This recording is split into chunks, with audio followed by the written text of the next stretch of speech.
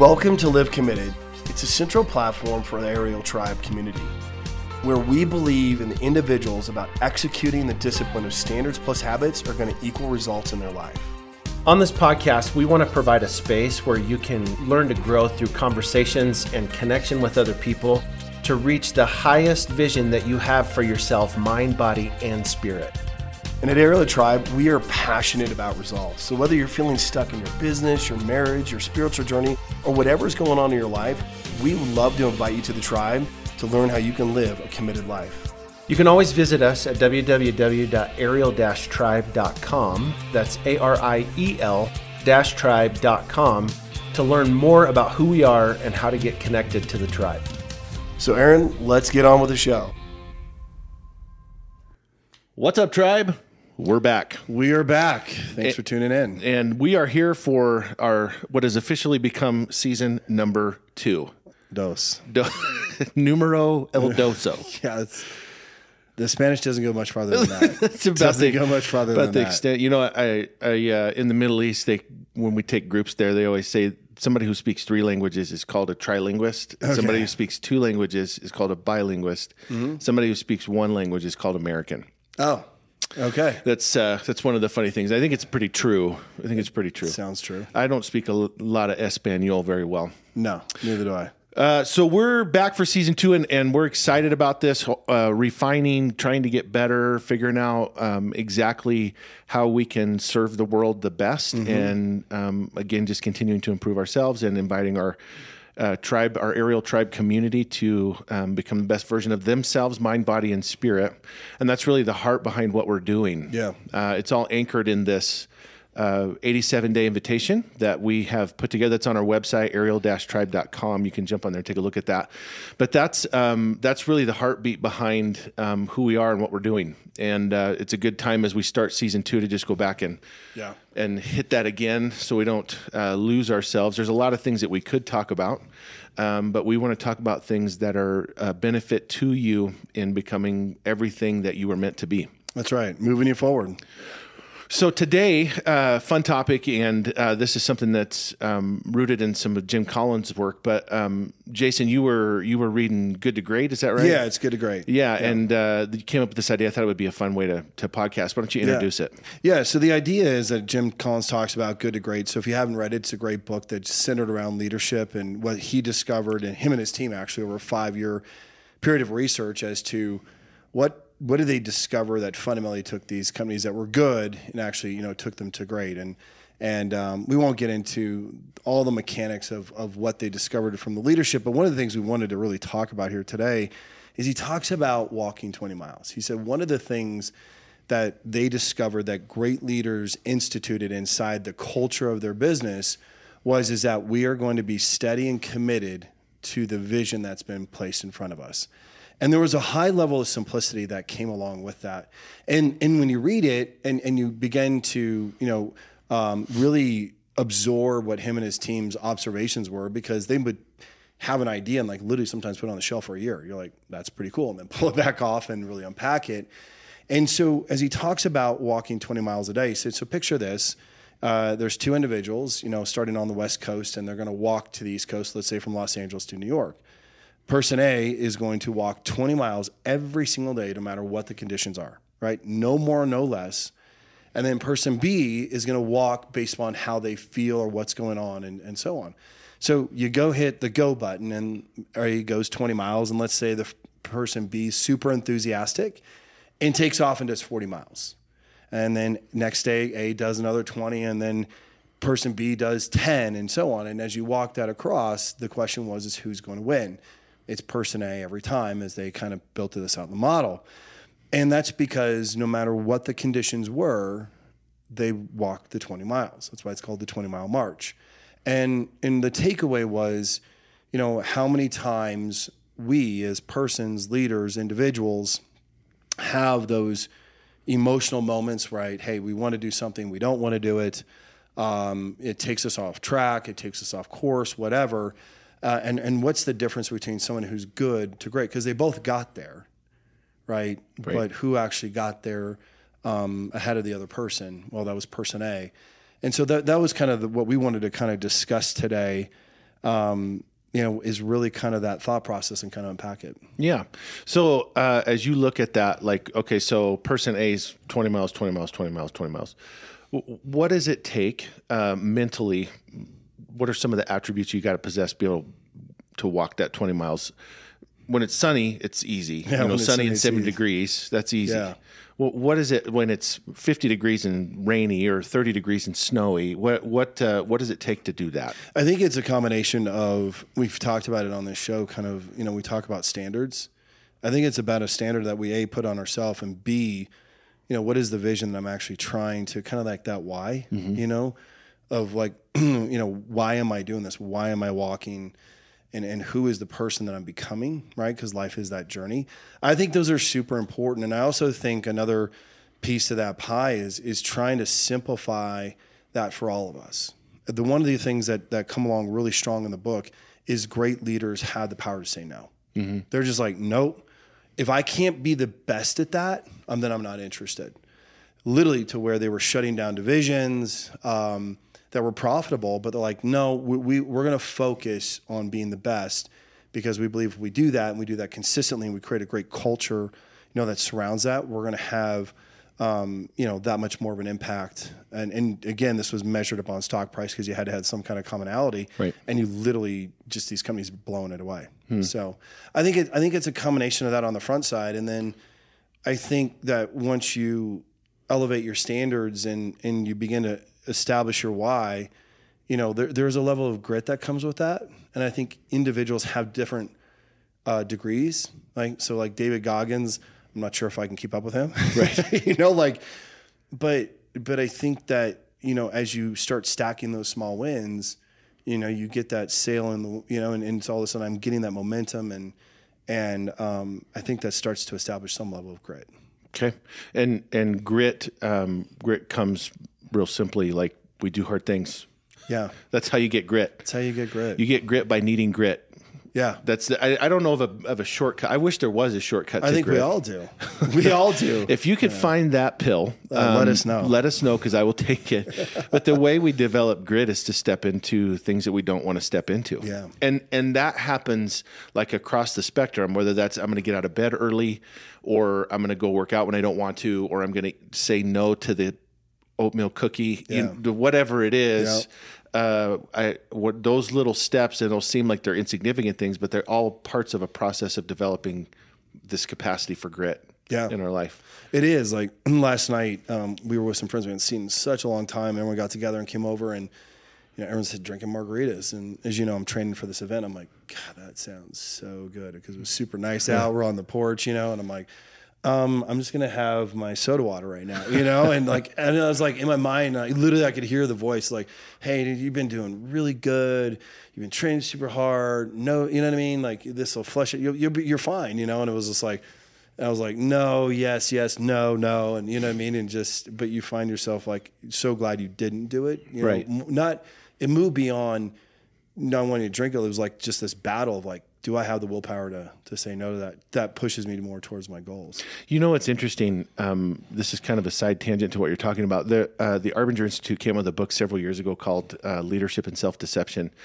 And essentially what they were talking about was when you are in a relationship with somebody, and this is true, they're leveraging it in a business context, right? So that can apply there, but this can apply to any relationship. When somebody offends you, you have a choice. You can either step into that assuming the best about them, or you can choose to be a victim. And when you do, when I choose to be offended, I have to go into what they call the victim's box. Now, in order for me to stay there, I have to justify why it's okay for me to be wounded. Yeah. And that means that I'm going to have to villainize you, and I'm going to have to heroize myself.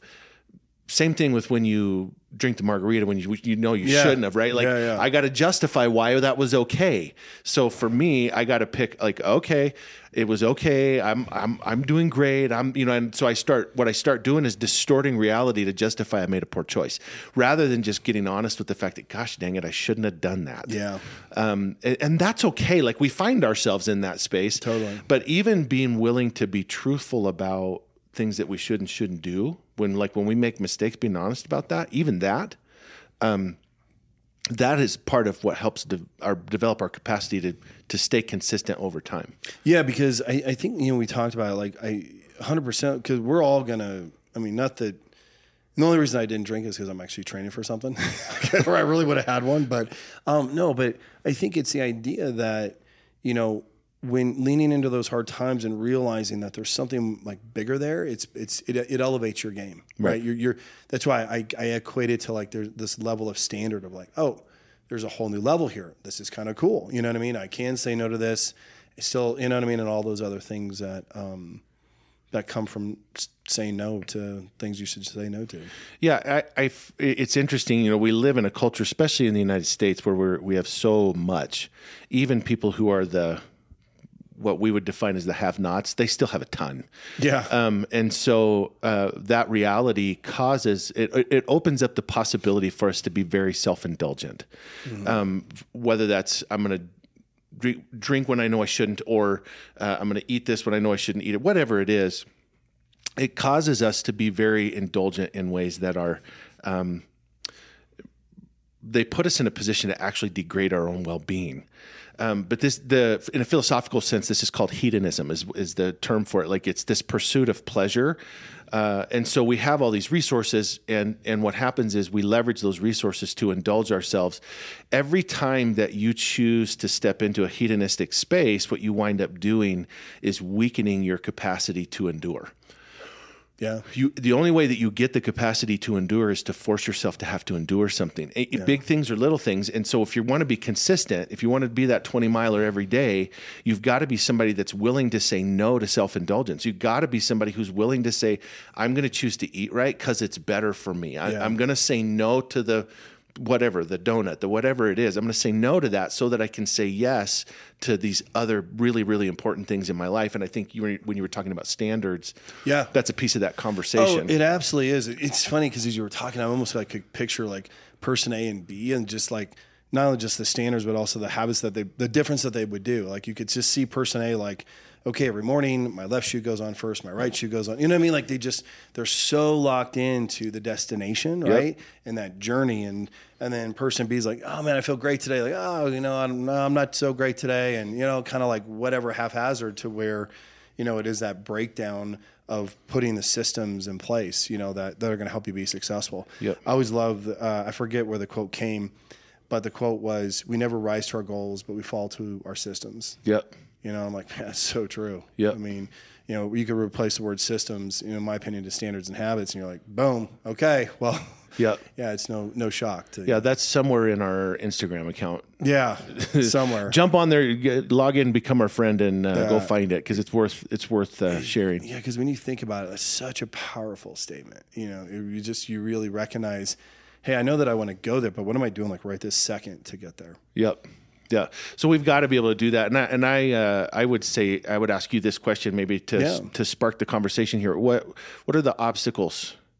So what are the things? So 40 miles one day for person B, that's amazing. Yeah. Right. But totally. 10 miles day two, like what happened? Like what are some of the obstacles that get in the way of consistency?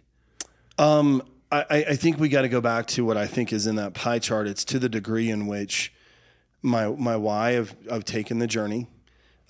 Second, who is it that I want to become to the degree in which that truly embodies me? Mm-hmm. I think those are two major things. And then going back to the quote I just said, then what am I doing to, as minuscule as it might be, what system am I putting in place that's going to allow me to be successful, to wake up the next morning and go do that? Mm-hmm. And I think it's a combination of those. I don't know to what degree. But you're not going to wake up and go do something consistently if you're like, yeah, this is my why. Like I'm doing this because, one, I want to knock down a goal or want to become the better person. But it's got to be, I think it has to be on a platform of a different standard. You're like, I'm not that old person anymore. Right. Because if you do that, we just know that momentum is nothing but a shot in the arm, right? We can all go to a seminar, we can read a book, watch a movie, want to be the fighter pilot in Top Gun, whatever it is, right? Yeah. And then life's going to show up where you're like tired and don't want to get out of bed, or you don't want to deal with that person you have to deal with, or make the hard decisions about like, hey, I got to quit a job that, I'm not too sure what's around the corner. All of those life decisions that come at us. And if you don't have a beacon that is really casting the light to where you should be going, then you're going to stumble. I mean, it's just going to happen. And so you have to have in those dark moments something greater that you can grab onto that's really easy and simple and go, okay, I got to do that. Yeah, I know that I just had 5 margaritas. Right now I went from 1 to 5, so I'm just joking. Listen, I think if you had one, it would have wound up being 5. It probably would have been 5. Well, oh my God, these are great. I know. But you get the point, right? And I think like that helps keep us on that track. It's like the ship that starts off 2 degrees off, right? And it's got to go sail across the ocean and totally misses its target. Like, right. Yeah, I might start off 2, but I got to bring that back to center constantly as I'm going through the waves of, uncertainty and all those things. Yeah. My wife and I have this conversation often about the difference between being governed by your feelings and being governed by your mind. Like this strength of reaffirming mind over matter. Like, and I know that that's easier for some people than it is for others. Like just genetic wiring, hard wiring as a human. That's easier for some people than others.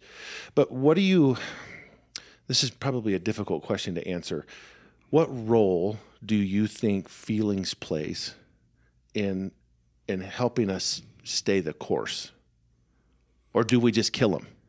No, I don't think so. I think it's impossible to kill your feelings. You can be as stoic as you want to be, right? Mm-hmm. I think it's the filter in which those emotions run through, right? It's how they say is like, you got to stay out of the red and green zone. You got to stay in the blue zone in terms of, I forget who taught that leadership, but like, hey, don't ever get over enthusiastic about, hey, we're crushing and killing it. And don't ever say like, hey, a bad day doesn't mean you have a bad life. Right. Right. So how do you stay in the middle and walk the 20 miles every day? Mm-hmm. And so, I mean, we're human beings. So, we're going to get sad, mad, pissed off, what I mean? And everything in between and fear and anger and lust and all, like, you can't just turn those off. It's how do I absorb those, put them through the filter so that I can make the wisest decisions, if it's a relationship, business decision, food decision, whatever it is, and to minimize, just a reaction to it, right? Because if there was an emotion coming to me and it goes through my filter, it doesn't mean I'm going to make the right decision every single time, but you're going to increase your odds if you've got a better filter associated to it, right? And for us, obviously, hey, what does God have to say about this? Right. That's a great filter. Mm-hmm. That's, like in terms of, the fruits of the Spirit, like that's a great place to start your filter with. Right. Right. So I don't know. What are your thoughts on that? Well, it's interesting because my wife's a high feeler. Like she is emotion. When I say she's a feeler, that's like saying the Pope is Catholic. Like she is a feeler, yeah. And so for me, I am not. She asked me how I feel about things all the time. I'm like, I don't know. Like, that's a tough question. I got to really think about that. But because is that why you asked me the feeling question? Yeah, because I want you to tie into it. But this is an ongoing discussion that Kelly and I have. It's a healthy one, but it's an ongoing discussion that we have around like what motivates change, because she's working on changing herself as well as I am, and we both have varying degrees of success, and we both wax and wane, like more in, at least in the motivation sense, because motivation kind of comes and goes. Sure. And I think like the feeler piece, when you're in that trough of motivation, progress still has to be made, and part of our discussion is how does a high feeler, when they govern their world by how they feel, how do they, when they find themselves in a place where they don't feel motivated, how do they find the grit to get the 20 miles in? One of the things that, because we're all going to have that, and so this is just me personally, I'm a huge fan of accountability, right? So in those moments where I'm like, I don't want to do this, the more people that I know that'll hold me accountable, like, hey, if this happens, I give you permission to like speak some truth to me, mm-hmm. right? So that's beneficial to me. Like, so, hey, my wife, Jennifer, I'm like, hey, babe, I'm trying to do this, and I'm going to have some really good days and I have some really bad days. But if I'm having a bad day, do not allow me to have that margarita. use this back to that example, right? And can she say no to that? Yeah, she'd be like, "Oh, babe, actually, it's okay." That's the problem. So I have to go find more accountability outside of it. Yeah, but I'll tell you this: what's been really powerful for me recently, especially as I've been training for this event, I literally have embedded in my kid's face in my mind. Someone's like, "Hey, why are you doing that?" And at first, my why, whatever, 8 months ago, it's evolved to like, hey, I know things are going to suck really, really bad, and it's going to hurt, and I'm going to want to quit, and I can start that feeling now, and I'm like, hold on, my kid's face just popped up. Like, what am I projecting to that? So I think everyone's got to find that, like, and you just maybe don't find that right away, right? But accountability can be like, so imagery, like you're like, that's really in my face, or somebody third party that you trust, that it's going to come from a place of love. Like you just can't do that anymore. Right. You got to get back to where you said, you gave me the permission, and you said you wanted to go here, and so I want to be a good friend. Yep. So I think those are tools. Yeah. Yeah. I think you're on point. I don't know, like, part of what has been rolling around in my mind a lot recently is how important your community is, like how important the people that you surround you with, especially if you have a growth mindset where you're like, I'm going to be growing somewhere in my life, I'm going to be making progress. Your community is really important to help you hold the course. Agree. And that even if it's not a direct accountability, I know, like, for me, there are people in my community that probably wouldn't hold me accountable to working out, but I don't want to have to look them in the eye knowing that I didn't, because these are people that they look to me for like an example. As a leader, they look to me as like an example of what can be done. And so when I don't do what should be done and I have to look at them in the face, like, I let them down whether they realize it or not. Like, I feel like I carry that weight. Yeah, we talked about that before. I mean, I think what you said is just dead spot on. I mean, when you think about when I don't become the person that I'm capable of becoming, who else am I kind of, I don't want to say dragging down, but who else am I not lifting with me? Mm-hmm. Right? I mean, think about it. Like, I know there's many people, especially, in the spot that you're in, being the senior pastor and standing up there like, hey, man, you used to be really big. Now you're really fit. Like, what happened? I mean, right. I visually see that as you pulling people up with you, right? Yeah. And to your point, like, that's a daily decision. Yep. And if I go backwards at this point, everybody's going to watch that too. Correct. They'll be like, something's wrong with Aaron. Yeah. Yeah. Even if they're not accountability for me. And I carry that weight. Like, I think that's a real, and not in an unhealthy sense. Like, I don't owe them anything, but that is a responsibility that I think if you're going to influence people, you have to influence people in a way that's moves them, at least invites them to be better. Agree. I totally agree with that. And the only way to really influence people is you have to embody it. It's the saying, you can't give something that you don't possess. Right. You can't. Like, you can't, hey, you should really be kinder, and you're a total, jerk. Right. You know what I mean? Yeah, we all have moments, but I'm saying overall arching, right? You can't say, hey, you should not eat that or do that. You know what I mean? And the other person, and you're out of shape saying that, like, oh, hold on a second. No, like, that's not congruent to life principles, right? But when you can work in the dark and show up, and people are like, okay, what's going on? You're a different person, right? That's really where that authentic leadership comes out, and in your family and business and wherever you might be. Yep. And I don't think we pay enough attention to that. I think that it's just when everyone talks about the journey, like, I think all of us kind of want the results, right? Hey, how fast can I go from A to B? Sure. Like, boom, boom, boom.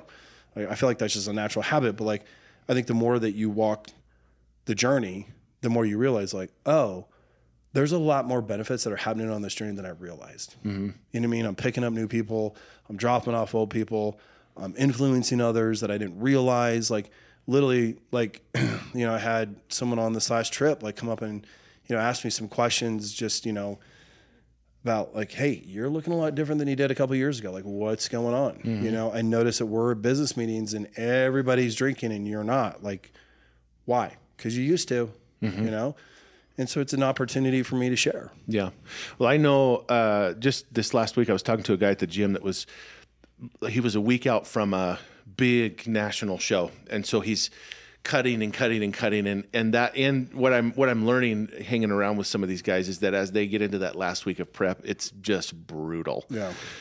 Like you got to have some kind of fortitude to be able to do what they do. It's amazing. They take their body to a whole new level. Oh my gosh. Now they look fantastic, but they feel like trash, you know? And so I was talking to him about it, and he was like, gosh, this is so overwhelming. Like he's, fighting through the urge to quit and give up.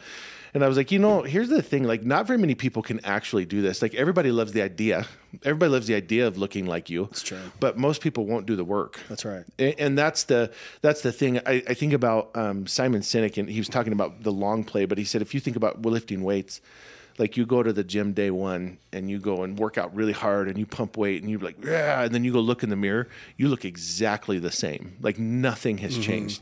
Day two, you go do it and but if you stay consistent over time, you do your 20 miles a day, then what happens is over time, things begin to change and they begin to change for the better. It's just, you've got to be willing to hang in there through I would say the parts that kill you aren't the rainy days. The parts that kill you are the days when you don't want to get out of bed. Yeah.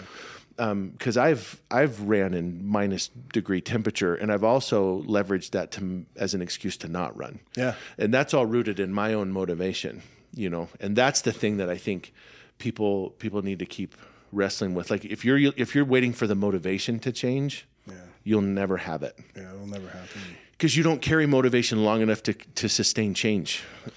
People just don't. Yeah, I think all of us to certain moments and to certain degrees, we talk ourselves out of doing what we should do for various reasons, right? It could be the weather. It could be I'm sore. It could be, I'm tired, I'm sick. Like just an array of things. And then there's things that where the sun is out and it's not cold. Right. But we still talk our way out of it. And the question is like, what are we actually leaving on the table in regards to life? Like one of the things, actually Denzel Washington said this. He said, my biggest fear is laying on my deathbed and the ghost of who I could have been is sitting around me. And I was like, holy smokes, like that's a powerful statement. Yeah. And so I was like, we need to eliminate as many of those as possible. Right. And you think about it in the context of what we're saying. And I think it gets back to this fundamental concept of just doing the 20 miles every day, knowing you're like, I don't know what tomorrow brings, and I actually don't know what the next 2 miles brings. Right. Right. But I'm going to go do it, and I'm going to see where that leads me. Yep. And I think what we can say consistently, based on our own experience, but based on what the data says, is whatever it brings you will be better than what you had. Mm-hmm. That just will be better. So all growth, all sustained growth, is rooted in consistency over time. Yeah. Get out and do your work, even when you don't feel like it. Yeah. And I think the last point on it, like just going back to David Goggins, just when you read his book and you hear him talk, he's just done amazing things at limits that you just think are like literally Superman. And he still has to I don't enjoy running. Right. I don't enjoy running, and you're like, oh, it just kind of seemed like you did. Like, nope, I don't. But I do it. You know what I mean? For many, many reasons. But I think he's also gotten to a point where he's just rewired his thinking in his brain. They've actually found that to where you can rewire, based on your thoughts and your habits, just the flow of information, so that's, I think, part of our encouragement to everybody. Yeah. Right. It's just those little tiny habits, and being consistent with it, because you begin to see the world different. Yeah. And I this is a whole separate podcast, but the whole, how do you rewire your brain? Because what people try to approach life with is just turn your feelings off. Doesn't matter what you feel. Actually, it matters a ton what you feel. You just have to figure out how to harness your feelings to leverage you to go forward, rather than allowing them to kill your progress. Yeah. And there's a way to do that. But that's another episode for another day. That would be a good one. It'll be fun. Anyway, so good stuff. Yeah. And consistency over time. Like you're not going to get there tomorrow, but you will get there. That's right. And I think when you look at success, whatever your success is, whether that's I'm going to learn a new thing, I'm going to develop, I'm going to change, I'm going to lose weight, I'm going to get an advancement in my job, I'm going to change careers, whatever. I want to be a better wife or husband, I want to be a better parent, whatever it is. Consistency over time is the key. People want the shortcut to how do I get the shortest distance between A and B. The shortest distance between A and B is consistency over time. Yeah. There's no shortcuts. There's no pills for that. There isn't. And the last thing I'd say is, and also too, is don't judge somebody else's 15th chapter to your first chapter. Right. And just don't. Like be focused, you know what I mean? And raise the standards, know the why, get the mentors, get all of that because they are in the 15th chapter, right? And they can help you, but don't compare, right? That your starting point and like, hey, why is this not happening? When that person has spent the last 5 or 10 years, right, being consistent. And so I think that's another big folly that we do as it relates to this. Yep, that's good stuff. So if this has been a benefit for you, man, like it, share it to somebody who might need it. Follow the podcast. That's all helpful for us. Rate and review the podcast. We'd love to hear what you think. If you have questions or if you would have any ideas about how you stay consistent in walking your 20 miles every day, we'd love to hear about that. Aaron at aerial-tribe.com or Jason at aerial-tribe.com. And we'd love to just hear kind of what you think. And if you have any show ideas, we'd love to hear that as well. So please feel free to reach out to us. We love getting emails from people who are listening. And thank you for supporting it. Thanks for trusting us with your time, because we know time is precious.